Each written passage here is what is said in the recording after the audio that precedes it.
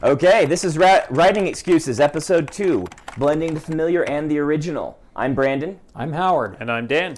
15 minutes long because you're in a hurry. And we're not that smart. All right, let's get right into it. Last week, Howard mentioned something that we called a can of worms, which means we want to talk more about it, which is this concept of wedding an ordinary idea and an extraordinary idea. Will you explain that again to us, Howard? Sure. I was reading an essay by Stephen R. Donaldson in which he talked about how he comes up with great ideas for science fiction or fantasy. This was from a science fiction series, and he said that he would take a fairly mundane idea and something that was out there or extraordinary and merge them together. And we're already expounding on the whole concept. Right. He had a pirate/bounty hunter, which is the ordinary idea, who had a really funny name, which was the extraordinary idea. I didn't think that was a very good example. In my own work, I've had the idea of, well, we've got a wormgate system for teleporting throughout the galaxy. 50 years ago, that would have been the extraordinary idea. Now it's mundane. Right. The extraordinary idea was this system also has the ability to copy you. Right. And someone's been abusing it. The moment I thought of that, and I thought of it at the airport waiting for my sister-in-law, the moment I thought of that, I realized I've got something here. And I have exploited that idea for 5 years of story. Great story, actually. It's one of those moments when you hit the story, and it was just awesome when I realized what was going on. This whole concept relates to something I've been reading about. I've mentioned Terry Rossio before, screenwriter. He calls it the strange attractor. It's the same exact concept. When he comes up with a pitch for a movie, or when he hears a pitch for a movie, he's expecting a strange attractor, something that attracts, something that's familiar that you've seen before, but something strange about it. So let's talk about what's familiar. What do we mean when we say the familiar or when we say the attractor? Dan? Well, something familiar is something that you can relate to, something that is already in your head.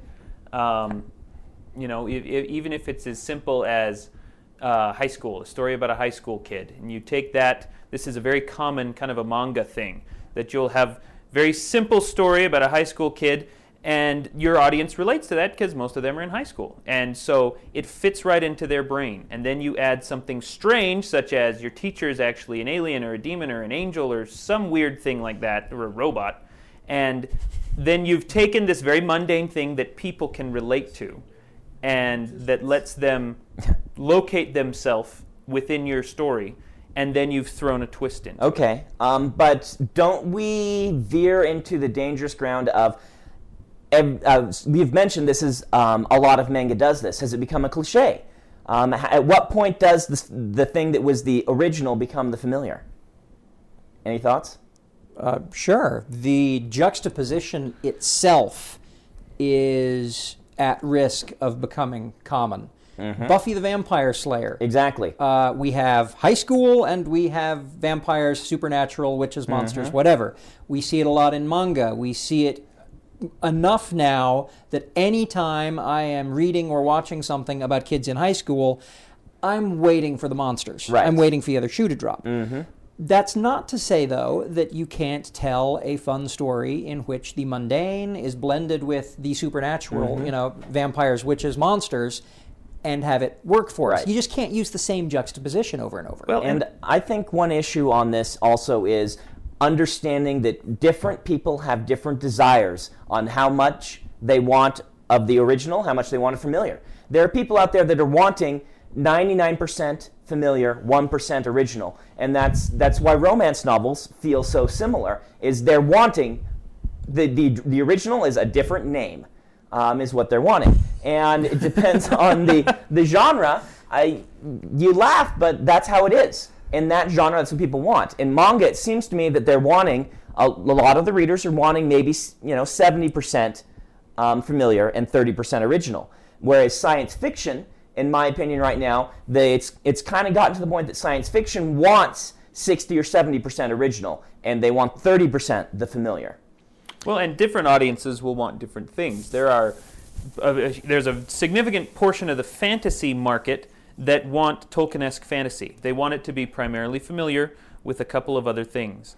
And then you've got the other portion, kind of the China Miéville fans, that want it to be completely new and bizarre. They don't want very much familiar at all. There's still familiar elements, but they want a different ratio. Yeah. One of the risks in that is, in science fiction especially, what they've begun calling, I think, the singularity and post-singularity, which is the point at which our artificial intelligences and our societal modifications have progressed so far that the writer is no longer able to create characters that are recognizable as characters. From a world-building perspective, this is phenomenally interesting. Yeah. From a character-driven fiction perspective, I'm sorry, you've lost me. If I can't identify with the characters, I don't want to read. Yep. I think this is, we focus mostly on genre fiction here. Fantasy writers, horror writers, science fiction writers. And I think in sci-fi fantasy, when you sit down to write, I think you need to make a decision how much familiar, how much original am I going to do, because there's a market for both. It's been brought up, there's a market for the Tolkien-esque fantasy. I think it's much smaller than it once was. There is a market for the very extreme end. I think Cory Doctorow's over here too, doing very wildly different concepts and ideas.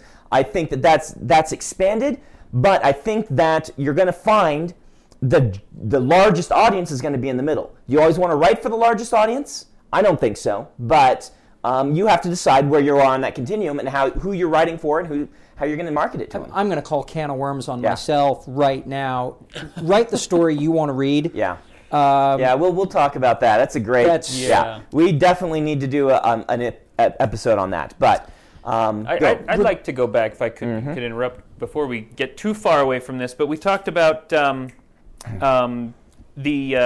something that used to be the bizarre thing becoming the familiar thing. Yes. And I think part of the key to finding the audience you're looking for is being aware of those trends. You have to be on top of what else is being written and what else is being read. Yeah. For example, we had the high school idea with the demons that we have said is to the point that it's almost a cliche now.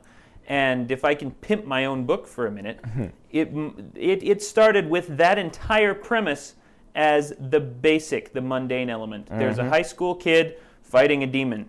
Yep. That entirety is just the mundane. And then the bizarre part is that the kid himself is a sociopath and very dangerous and much more of a monster than the monster he's fighting.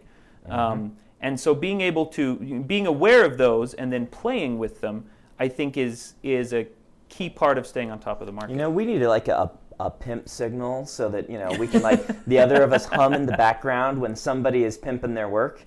I did it in the last one. That would be awesome. We were going to say something. Yeah, I was. The idea that you have the mundane and the extraordinary, sometimes the extraordinary can be something that is also mundane.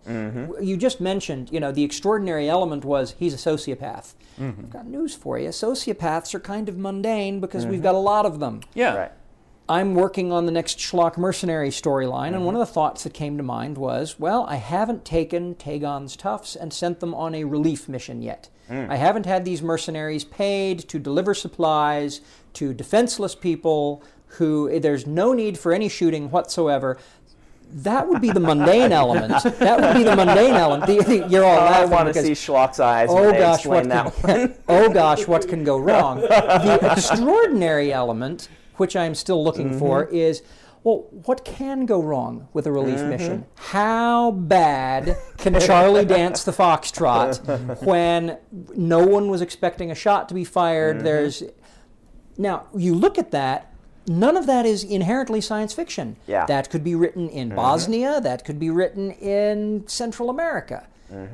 So, but it's in a science fiction setting, so people are going to call it sci-fi. Right. Now this reminds me. Yeah. Oh, go ahead, please. Well, I just wanted to jump in here and you go ahead and talk, Dan. Okay. I'm going to take it a different direction. This is building right on top of what Howard was just talking about, and I remember reading years ago an essay about genius and what the quality of genius is.